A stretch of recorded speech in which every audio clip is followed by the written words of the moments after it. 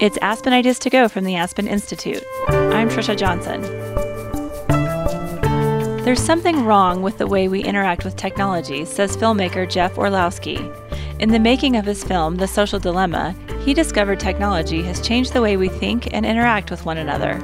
Social media platforms are intentionally engineered to be addictive and manipulative. This has global scale implications, says Orlowski. For those of us in society that engage with these big social platforms, we are each being fed a very personalized, individualized feed and perspective of the world. And we literally are losing out on a shared culture, and we're being force-fed infinite subculture. Aspen Ideas to Go brings you compelling conversations hosted by the Aspen Institute. Today's discussion is from the Institute's Society of Fellows.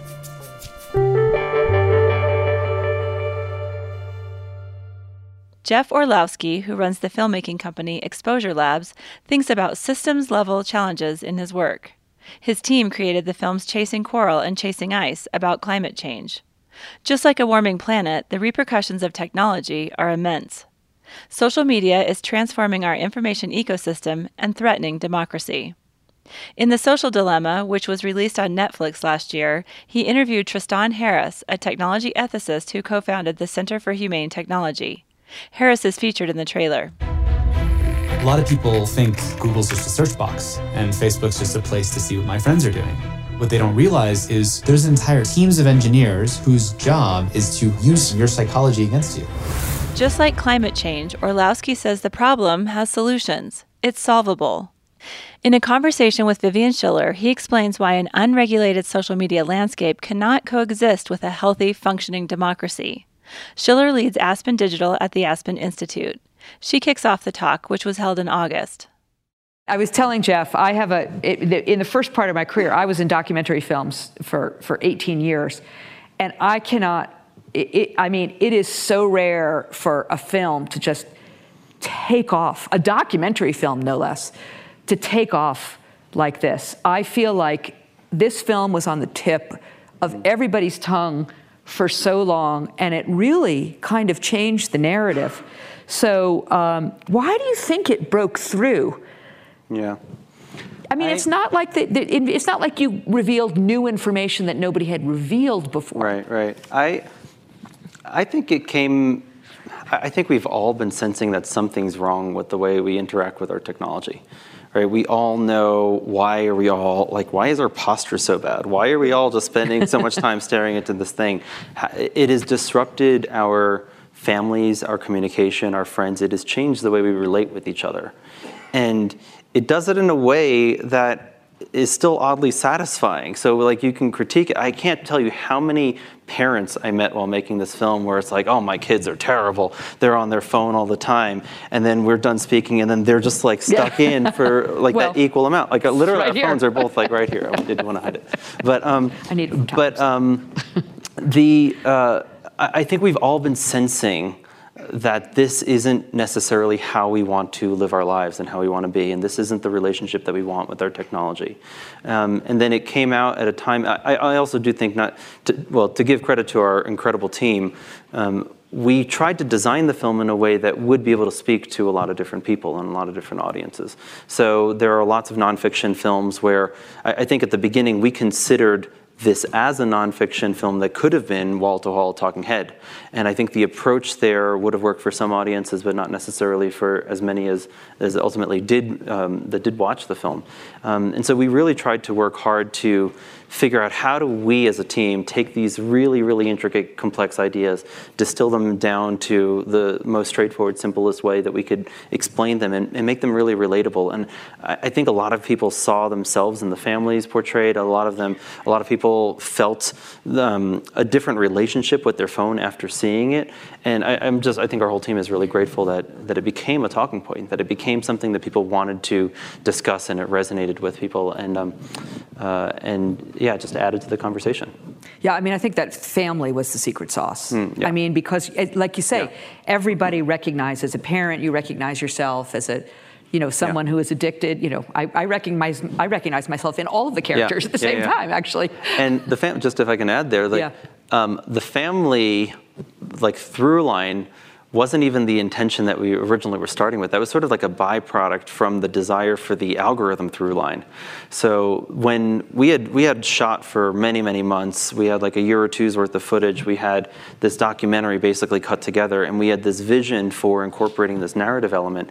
And for me, the narrative element that I really wanted to elevate was the algorithms, to show what we had learned about how algorithms work. Like, I knew nothing about algorithms before going into this. And through the countless conversations with engineers around, like, no, this is what it's doing. It's as if blank. It was countless times where they were explaining to us, it's as if, imagine somebody there and they're looking at everything that you do and they're changing what they show you based on your interactions. So the real desire was to bring that to life, to anthropomorphize the algorithms. And then we had this concept to pair that. Our writer, Vicky, had the concept of pairing that with a family story. And then it was just the challenge of mapping all of that and then working those two through lines together. So how did it? So you don't, like you say, you learned about algorithms as part of doing this film. So you're not a technologist by background. This has not been your mission. Yeah. So how did this come about? Yeah, so I went to Stanford. I was class of 2006 at Stanford, which I think is not just relevant, but critical, in that this film literally would not have existed if I wasn't there at that point in time with my friends who went to school. There was a period where I wanted to go into tech and was working on startups, like small startups, to like reinvent news back in 2006. But then my friends ended up continuing down the path of technology, and I ended up in documentary film. And it was 2017 where that kind of came back full circle. And it was friends of mine who had gone to Stanford, who were working, specifically was Tristan, one of the main subjects in the film. Yeah. So Tristan went to Google and he started speaking out about the manipulative design techniques that he was aware of, that he had learned, that he saw being built into these platforms. And he and I first, we had known each other from college in passing. We kind of reconnected when I saw him talking about this. And we met up in San Francisco, and he shared this to me as, he saw this as a climate change of culture. And my past films, Chasing Ice and Chasing Coral, those are climate-focused films. We were trying to create visual evidence of climate change. And I'd spent a decade just thinking about systems-level challenges and systems-level problems. And okay, you've got this entire planet, and we change this one little chemical a little bit and look at the outcomes.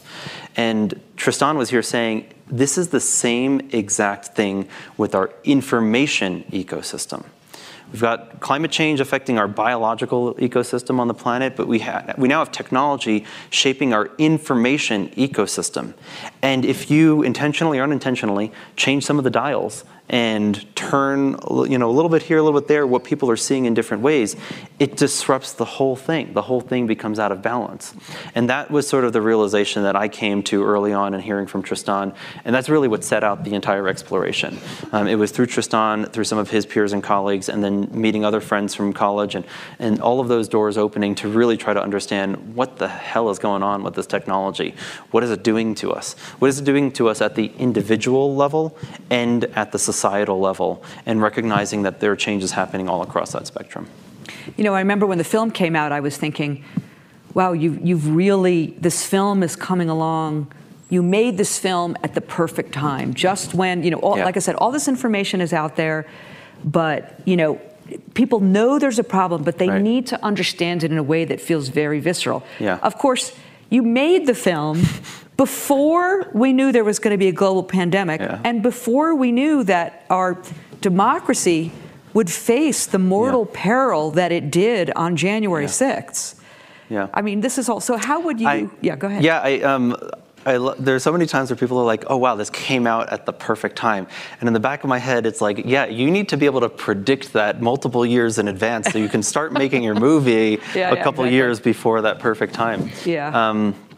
I think that's actually always been part of our process for thinking through and selecting projects. It's like, I'm thinking, what's the story 2 years from now? What's the story 3 years from now? Like, how do we make something now that is going to apply value to society at the right time? I think part of that is that we were not looking to cover anything in the news cycle. We were looking for the deeper ultimate truths. And if this theory that we learned from our subjects is correct, then this is a timeless piece. at least for a meaningful chunk of time, until hopefully these systems change and we fix these things. Ultimately, I think that's why we do the work, our team, our company, Exposure Labs, why we do the work that we do, is that both with climate and with tech, these are very solvable problems, and we can love to come back to that as well. But like these are things that we can make changes on. These are not just like, oh well, that's the reality of it. Throw our hands up, we can't do anything about it. It's the fact that we recognize and see there are challenges that we actively can work to solve, and how can we as storytellers help push the zeitgeist towards those solutions. To the part of your question around the pandemic and January 6th. Well, let's take January 6th because there's a moment in the film that you might recall where Tim Kendall, who helped build the business model at Facebook and was president of Pinterest, we posed the question to him, what are you most worried about? And his response was civil war. And when we were those of us in the room, in the interview room that day on set, we were like, oh, that's heavy, right? Yeah. That was like this huge weight. Too much, yeah. Some people were like, you're a little exaggerating. It's a little too much. We included it in the cut. We had lots of varied feedback on that.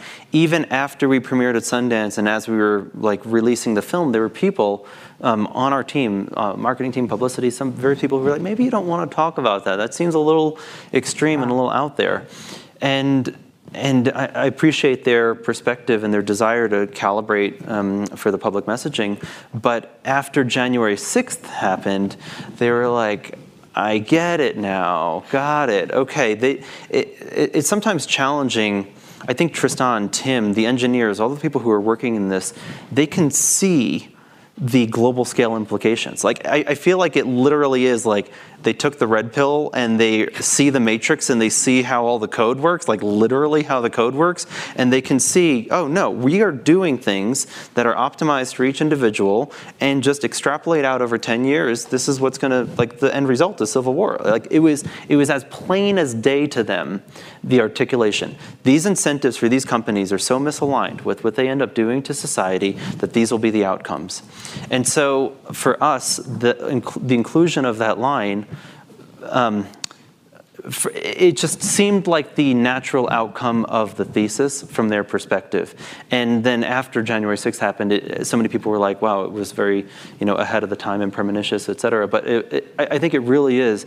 The painful point for me is like, it's not going to end with January 6th. Like the technology is still operating. We in America see a very specific filter bubble around American stories, but this is happening in countless other countries. I mean, we're countlessly seeing tensions happening in other countries because of these same type of turmoils that are happening. For those of us in society that engage with these big social platforms, we are each being fed a very personalized, individualized feed and perspective of the world. And we literally are losing out on a shared culture, and we're being force-fed infinite subculture. We are each in our own individual feed. It's the incentive. I picture it as these 4 Venn diagrams, these 4 circles. It's the incentive for time. These are the things that are like new in our situation. The incentive for time, the ability to personalize, right, which you didn't have with the desktop computer. Each of us with our phone in our pocket has a very individualized, personalized, fully surveilled experience that is reflected back to us. Then you have the randomness of user-generated content, where anybody can make anything and post anything. And then the last thing is the machine learning algorithms, which are effectively just programmed natural selection. And if you take these 4, like there are a bunch of, like Netflix exists in 3 of the 4 in my mind. Wikipedia is like just the user-generated content, but not the ML algorithms. You have all different aspects of technology exist in different parts of this Venn diagram, but the middle, the center of it all, is where I think the big problems coming out of big social exist. That's the Facebooks, the Twitters, the Instagrams, YouTube, Snapchat, TikTok. Those are where there's an incentive for time. We feed you what works on you. We let everybody and anybody fill it with anything, regardless of truth, and then we're going to iterate and evolve based on it. More incentive for time. This becomes this flywheel. It becomes this repetitious cycle where each and every one of you, let's say you're all on Twitter, we can use the word Twitter. It's a different thing for all of you. Right. Like each of you is literally seeing different information on a daily basis. So I look at it as speciation of thought. We're all on our own little Galapagos islands. We're all evolving divergently. This is designed, programmatic, divergent evolution of ideas at the scale of billions of people. Like, we can't survive. Like, it is, you get this type of big social technology, or you get a functioning, healthy democracy based on truth and like objective conversation. You can't get both. Like, it is literally one or the other. And that's what I'm most concerned about. Maybe we can pick the conversation back up after this. but I'm really, like, fundamentally, this technology, the way it's designed, the way it filters each and every one of us, speciation of thought, that is what I've concluded now, having worked on this for a couple of years. And we're only a decade into this experiment, right? We're only a decade in. What is the next decade, what do the next 2 decades look like if we allow this technology to continue to run unregulated? Well, we haven't seen a whole lot of real incentive for change from the platform. Right. Some of you were in the room, I guess it was a few weeks ago when Campbell Brown was here. I was not here, but I watched the video. And first of all, I want to applaud all of you because your questions were tough and awesome. She didn't answer the questions, but they were great and tough questions about Facebook. But we'll come back to what solutions are for a second. The one thing I just don't want to lose this point. You know, you told me when we were chatting before this, you said you used to be a tech optimist. Yeah. Now you're not so sure. But before I leave that, so it needs to be pointed out that there are certain benefits of the democratization that social media has enabled. The best example I can think of, this is not in contradiction to anything that you're saying. It's a both and. I mean, to me, the most powerful example is, then 17-year-old Daniela Frazier, who, picked up her cell phone and started shooting video with her cell phone of, a cop murdering a black man in Minneapolis, George Floyd. Had she not shot that video, had she not posted that video, arguably that story would not have taken off, and the entire racial reckoning that came out of that outrageous moment in history, a shameful moment in history, would not have been realized. I don't think that would have been possible without social media. I think there's a difference there between the ubiquity of cameras versus the ubiquity of social media. Like, there have been so many things, and this is where, like, we use the word technology very loosely and broadly, and there are lots of different implications of what types of technology are being affected, how and where. The ability to capture that footage and to share that footage is very different than that happening through social media platforms. So there are. But isn't that how they took root? Isn't that how, in many ways, the Black Lives Matter movement really took off? Yes. However, at the same time, there have been countless social movements throughout time. I don't think that social activists are dependent on social media for change. Activists will always find the best available tool to get their message across. I am very happy and proud of many of the activists that I know and are friends with that have been using whatever means that they can to get their message through, whether environmental, BLM, all of these different issues. But I think the tools that we need for social change versus how we've become hamstrung by them, like what they're doing to us as a whole. It's like, yeah, we can be really proud. It's exciting that you were able to fly here on a plane today, but the fossil fuel emissions have a different societal implication. We can look at the individual momentary positive values of what comes out of technology. And this is where ultimately there's the whole conversation, like, is technology neutral, is it not neutral? But when technology is fueled through a business model that, in my mind, is exploitative and extractive, right? And this is just one person with one opinion, both with fossil fuels and with big social. The implications to society as a whole are really harmful, and I would argue net negative. And so despite the individual positive outcomes that can come, one of our interview subjects, he used this line that didn't make it into the film. There's a big difference between connection and connectivity. Right. Social media offers connectivity. not real human-to-human connection.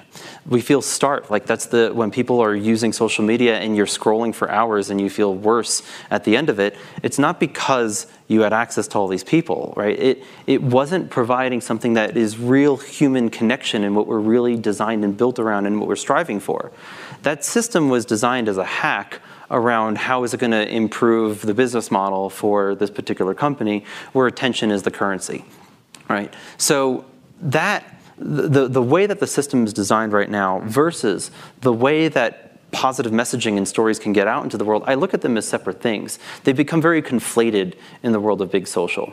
The ability to connect with my friends and family versus the ability to be aware of news and information and what's going on in the world, all of this has been blended into one feed that for each and every one of us is a different ratio and a different balance based on whatever the hell works on your brain. Once again, it's like literally filling the tube with whatever content, any possible content in the entire world that anybody can make that's digitized that is some way we think it's going to work on your individual brain. That's what's being shown and represented to you, regardless of truth, regardless of accuracy, regardless of the impact that it may or may not have on your life.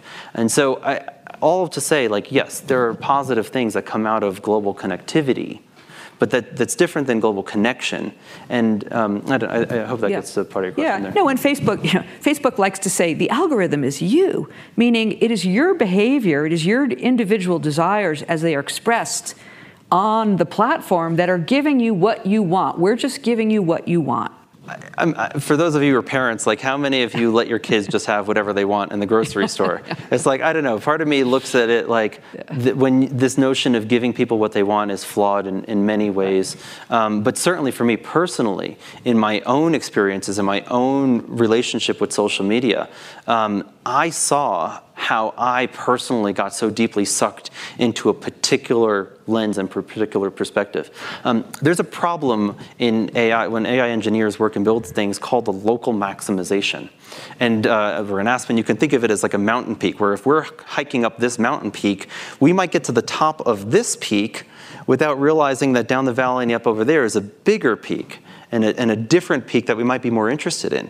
But it is locally maximized based on my interests. I feel this, Spotify is not changing the way we see and understand the world, but I have my gripes with Spotify because it just gives me the same type of music over and over and over again. And I like lots of other types of music that it never shows me and never shares. That's just a small example of an algorithm that has gotten itself into its own little funnel and is losing out on the broader perspective opportunities just because of the way that the technology is designed.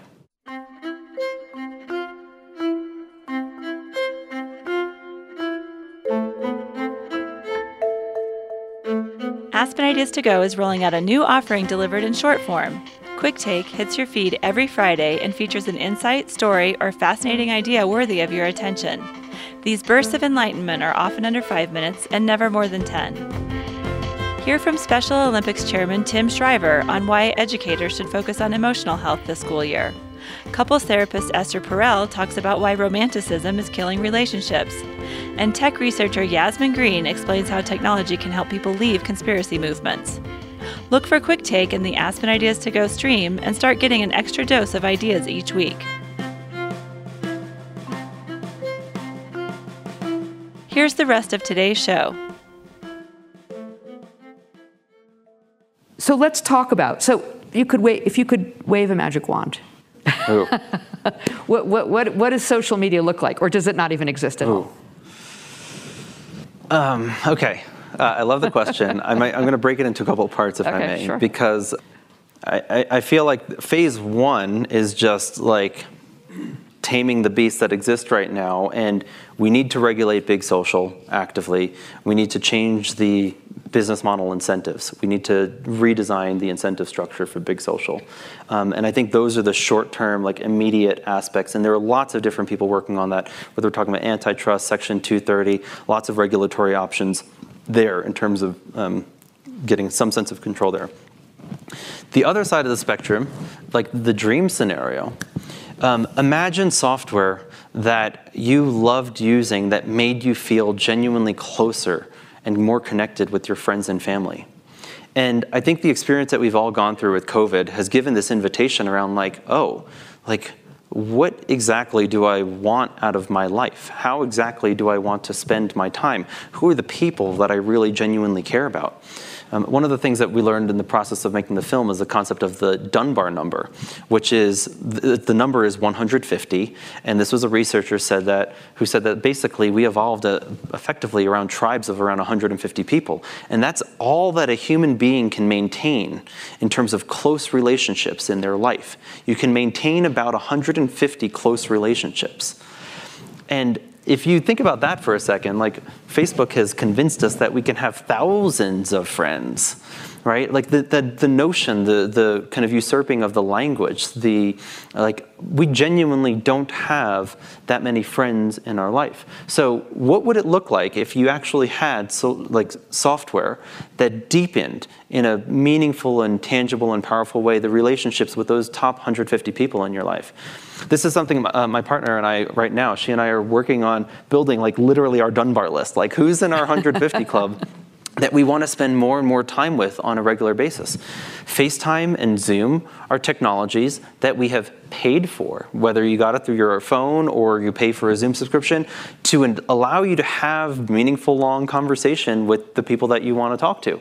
It's not pinging you and saying, hey, you haven't spoken to this person in 4 months. It's not nagging you, trying to just get you to spend more time on Zoom, right? That's not the business model. Like it's actually technology that's designed for us, for the user experience. And I think those are the questions that I have in mind. I actually believe we could have a completely rebirth of social technology. I won't call it social media.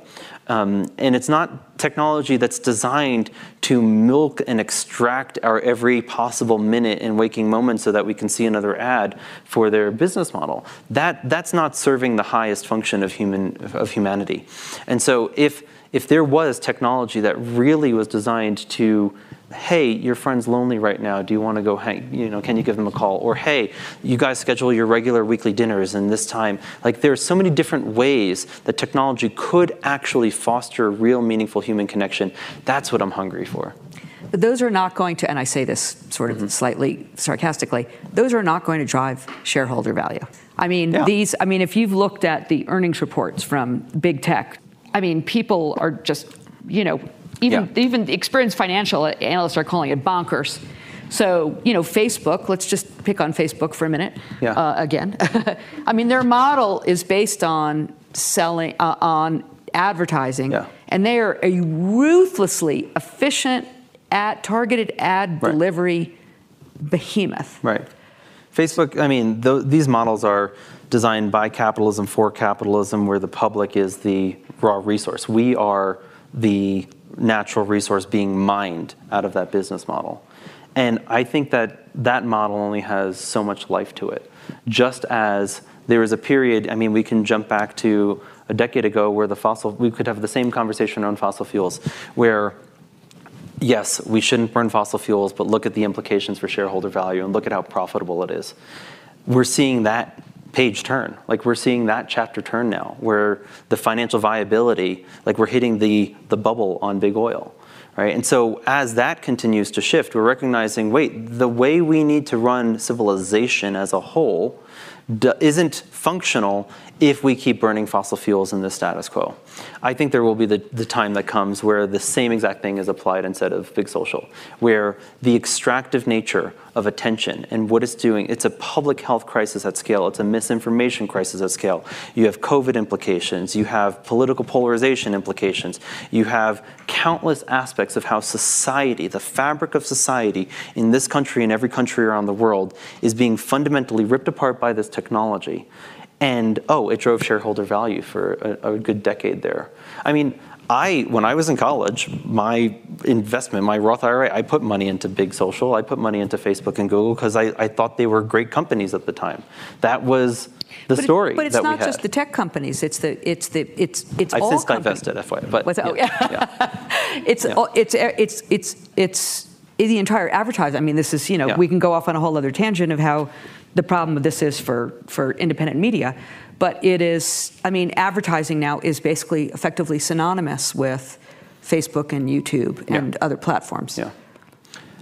Because it is driving value. It is driving value for those advertisers who are trying to connect And it works really well because, you are actually, television ads are hugely wasteful. Targeted ads where I can target my ad to somebody and it's going to provide them a service actually because we have reason to believe that you are interested in what we're trying to sell. That is the model. From my own personal experience and my belief on what society wants, I think we're so sick and tired of ads and being sold to all the time. I mean, even on YouTube, where targeted advertising is supposed to make it more relevant, like the ads are just infuriatingly a boundary to the information that I'm trying to seek out. I hope and envision a world where we move beyond this ad model. And I think the challenge goes back to the formation of the internet, where at the time when the internet was first born, nobody had incentive or desire to pay for the content. So the only model that was really buildable and the one that yielded the greatest results was the ad model. But I look at that as a phase. I look at that as like, that's what got the internet kickstarted, and hopefully we're going to evolve past that. That's my take on it. So in your view, because that is fundamentally the underlying model for a Facebook or a YouTube. Right. You see no path forward there. I don't see self-regulation at the company solving it, but Twitter is talking about different business models, right? This is the thing. Twitter's different. Twitter's different, right? But then you have companies like Niva coming out, like literally the executives from Google who said, we don't like how Google operates anymore. It's creating a new search engine where you can pay for the search engine, like $5 a month, and you get you get all the benefits of quality search without the harms of this surveillance society and civilization that we're living in. That's a new company being built from Google executives. Right? That is the zeitgeist shift that I think we're entering into. And it's not going to come if Facebook and other companies dig in their heels and try to stick with it. The same analogy with fossil fuels. If a fossil fuel company considered it an energy company versus an oil company, right? They don't have to dig fossil fuels up for the business model of what we as the public want and need. We want energy, but it doesn't have to come from those methods.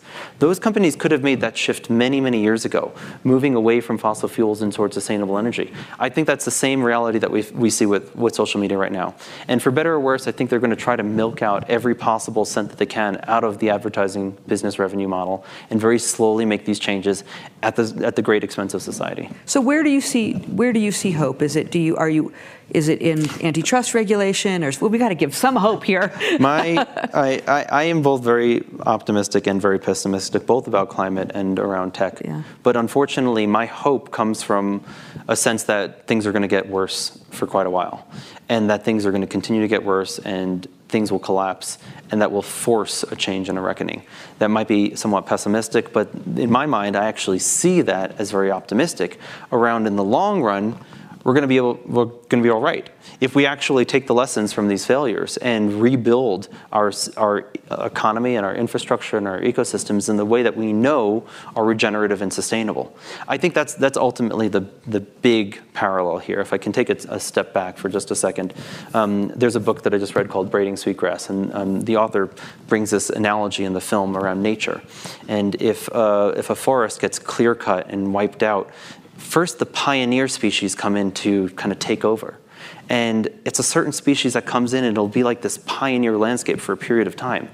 But that's not sustainable. That's not actually what's going to last for that ecosystem for the long haul. So that pioneer species, that it's going to evolve and change, and then it's going to shift over time to an old growth forest with a much better balance of all the different species in that ecosystem.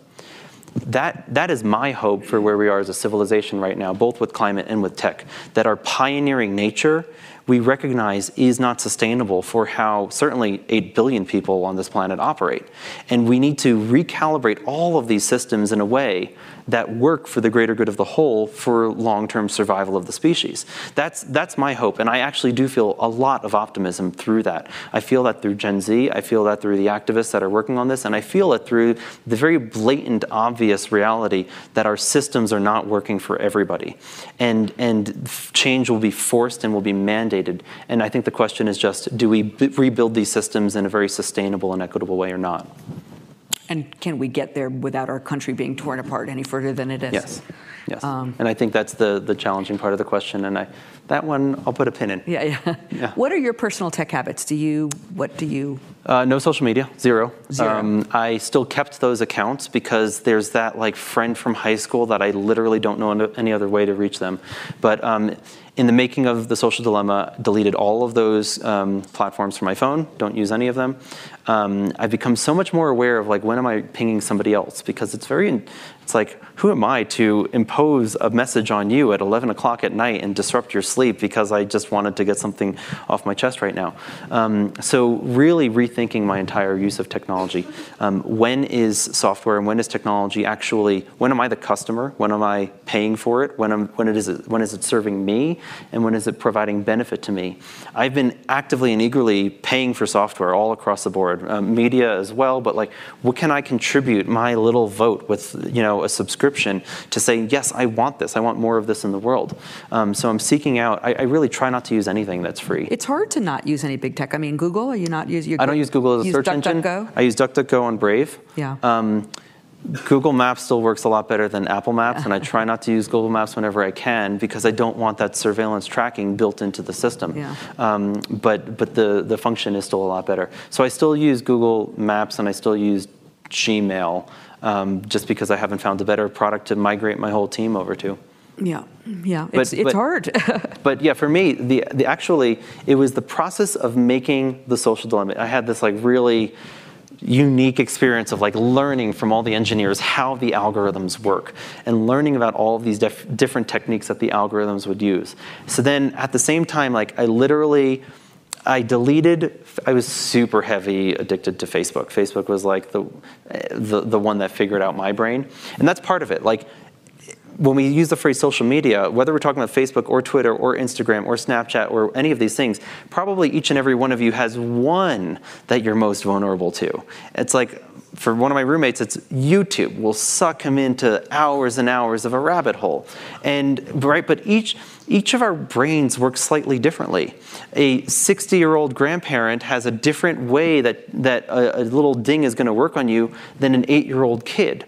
And it brings up very different things in what it shows us. It's the same principle of what's going to work on your brain applied across the entire spectrum of society that is having different results if you're on the left versus if you're on the right, versus your age, versus your socioeconomic status, et cetera. So for me, I was learning all of that while I was making the film. And I deleted the Facebook app, but I was still logged in the browser because I still wanted to check. And then I was like trying to actively wean myself off, and then I logged myself out of the browser. I tried to swap it in with news and other information just to like fill that like desire, like that little moment of boredom where I'm like, why? Like, let me just go to my phone. And very soon after that, I started getting text messages from Facebook trying to get me to come back onto the platform. And I learned that was the resurrection algorithm. Like literally programmed into the system is my user case and how to get me to come back onto the platform. And I started to see all of the different messages and the timing and the randomness and emails that would come in just to try to get me to come back. And it was like, oh, this work colleague posted this thing. And oh, this friend of yours from college did the blah, blah, blah. And then like, oh, this family member. And I was like really good at like, discipline, not going to click, not going to go into it. Then it was like, this girl that you had a crush on in high school just posted a photo. Oh, you got me. I was like, but interestingly, it was that experience that let me see how the system was operating. And then it was like, F this, I'm done. Like, I don't want to take part in anything. And oddly, it was that awareness that made it very easy for me to then cut it cold turkey. Yeah. So I have one last question for you, and then we're going to take your questions, so I hope you have them ready. What can we, all of us, do? I mean, there's a feeling of sort of powerlessness. Yeah. You know, is it just to stop cold turkey, or which is going to be hard for people? Yeah, in a similar way, I mean, my headspace is around these systemic challenges, and with climate, you can ask that same question. Does my individual carbon footprint matter or not? My personal take on it is that we need government level, systems level change to solve these problems. And the individual actions are still important in large part to get more and more people aware of it and talking about it, right? That's the big place where individual actions make the greatest difference, is that when your individual action becomes viral in and of itself through the way that you engage with your friends and your colleagues. And the other thing too, like if you're a shareholder in some of these companies, you have shareholder pressure that you can apply. If you know policymakers, local representatives, you can put pressure on those people. Policymakers need to know that the public cares about this. We need to talk about it enough. We need to be moving on this enough. This is where I'm very excited about things like DuckDuckGo and Neeva and platforms that are, and Signal, doing big campaigns, spending real advertising dollars to say, look, the existing system is broken and we need to move past it. So for me, I think it is both at the individual and at the systemic level. We need to fight for these changes. We need to make these changes. But talking about it with your friends and family is always the easiest place to engage and to grow out from there. Great. Yeah, Signal's a real game changer. Yeah. Okay, we would like your questions. My question is a little bit odd.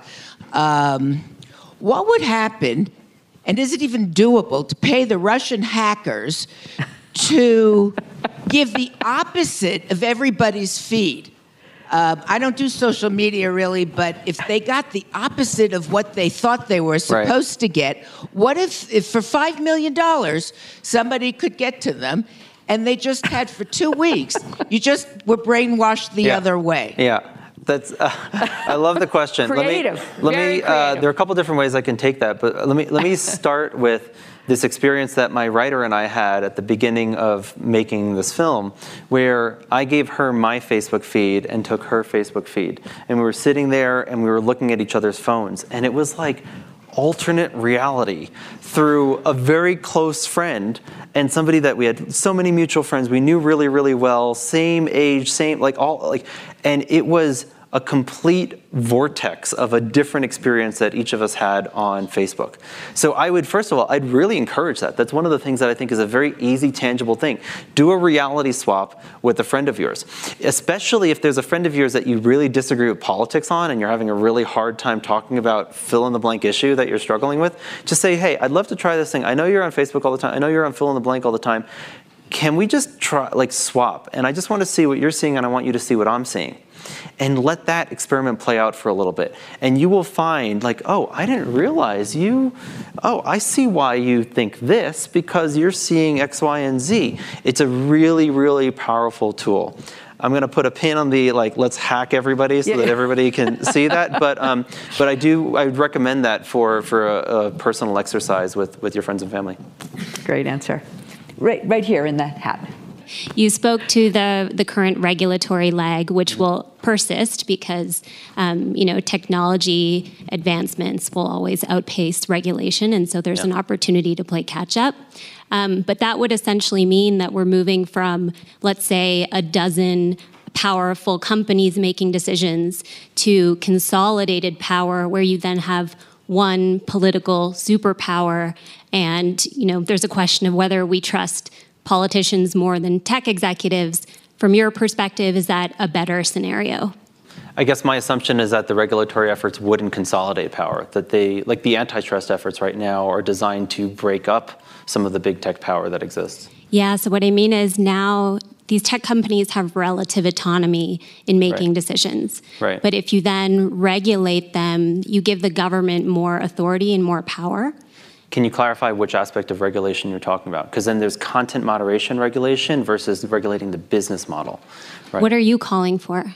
I'm calling for a ban on surveillance capitalism. That'd be my dream wish list, right? Then maybe surveillance advertising is a step beneath that. That fundamentally, burning fossil fuels is bad for civilization. Building a tech business model based on a surveillance state and advertising model is as bad in my mind. My desire is not a matter of empowering the government to control speech at all. In fact, we have the FCC is a great example of the government saying, here are the boundaries and the guidelines if you want to broadcast on the radio or if you want to broadcast on television. And the government built those FCC boundaries, but they're not there. It's not like every individual person is being regulated around what is being said on those airwaves, right? They built the playground in which news can operate. The challenge here is that the internet didn't follow any of those FCC regulations. The internet became its own wild, wild west, and now every individual person is effectively a broadcaster without any of the same FCC-style regulations or boundaries. One idea that I've heard is literally just applying the FCC guidelines to the internet. And if you are publishing on the internet as a publisher and you have a following of a certain size, you have to adhere to certain standards, both around truth and journalism, et cetera. But like if that, let's just say 500 people was the boundary, the average person can say whatever they want to their friends and family. All of that is fine under free speech, right? And well, First Amendment gets into another whole category we can come to if you want. But the average person, if they're reaching out to 500 people in their close family circle, that's a small scale compared to somebody with an audience reach of millions or millions, hundreds of millions of people, where there are no guidelines around what can or cannot be said through those platforms. So I think just government can bring what are the safety rails that we think meaningful, accurate representation of truth can exist within, and how do we design something along those lines? Simple question with a lot of ramifications. What is the future of dating apps? We've been pitched the dating dilemma as well, which is kind of an interesting. I would love to watch look that at how. So the interesting part of your question for me is how dating apps have changed how an entire generation relates with itself now. There's this sort of trained mindset of infinite opportunity, like literally. A massive database exists, and it's like, yes, no, yes, no, yes, yes, yes, no, yes, no. Like, that is what we're training mostly our youth, right? But an entire generation of humans around how we engage and interact with the world. This is where, that's just yet another layer on top of how big social has been affecting us around how do we make conversation with people? How do we make eye contact with people? How do we, actually practice the human experience in human social environments? And a pessimistic view might be that, oh yeah, in 10 years we're all just going to be living in VR simulated experiences and living completely through that multiverse, virtual, now. Yeah, and so it doesn't even matter. The ability to have face-to-face conversation is moot when you exist in a completely online virtual world. So I don't know. I have very mixed feelings about it. I'm not planning on making a film about dating, but I think there's a lot of interesting conversation there. Yeah. With that, I think, thank you all so much. Thank you for the really great questions. I'm so grateful for the time. Thank you, Jeff. And thank you for the awesome questions. Jeff Orlowski is the founder and director of Exposure Labs, which created the Netflix film The Social Dilemma. Vivian Schiller is the executive director of Aspen Digital at the Aspen Institute. Their conversation was held in August for Society of Fellows members. The Society of Fellows is a national community of leaders who sustain and support the Aspen Institute. Watch a video of the original conversation, hear more like it, and learn about SOF at aspeninstitute.org/SOF. Make sure to subscribe to Aspen Ideas to Go wherever you're listening now. Follow Aspen Ideas year-round on social media at Aspen Ideas. Today's show was programmed by the Society of Fellows. It was produced by Marcy Krivonen and me. Our music is by Wonderly. I'm Trisha Johnson. Thanks for joining me.